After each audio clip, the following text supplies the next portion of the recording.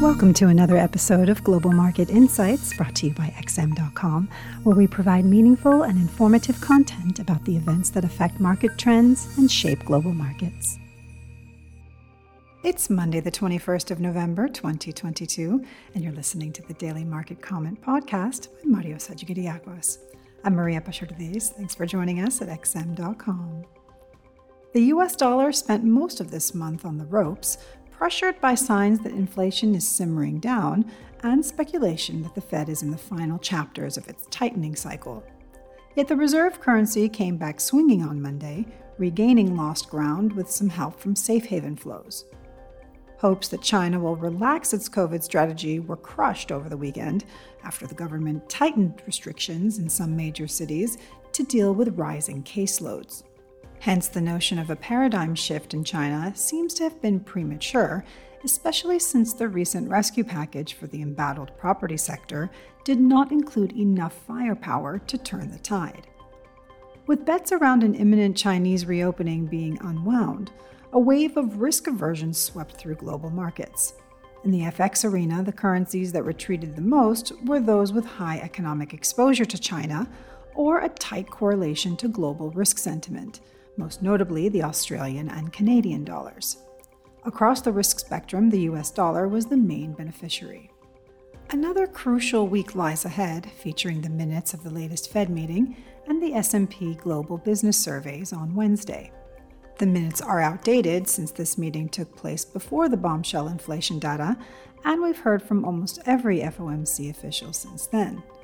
Nonetheless, the market always finds a way to react to this release. A message of determination could give the dollar a small boost. It was a hellish week for crude oil, which suffered heavy losses as demand concerns overpowered some supply developments that were favorable for prices.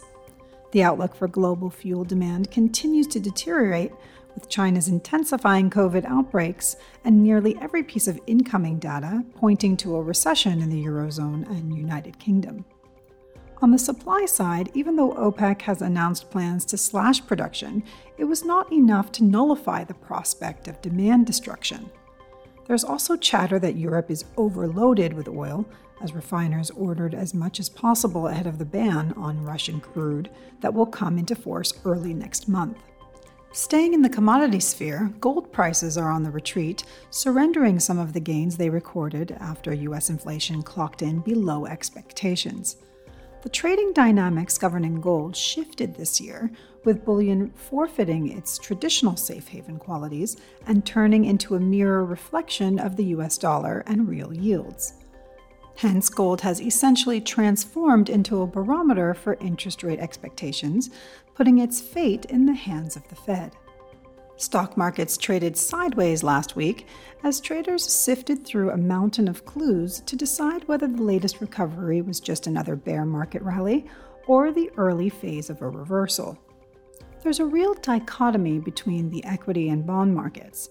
While stock market valuations and earnings estimates are more consistent with a soft economic landing, the dramatic inversion of the entire yield curve suggests bond traders expect the economy to hit a wall soon. It's not just bond investors.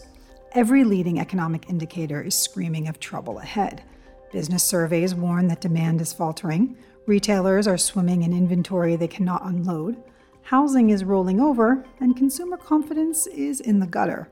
With valuation multiples still stretched and earnings estimates for next year out of sync with what these indicators suggest, the stock market storm is probably not over yet. Thanks for listening. This was today's Daily Market Comment here at XM.com. Thank you for listening to another episode of Global Market Insights brought to you by XM.com. For more in-depth technical and fundamental analysis, be sure to visit www.xm.com/research.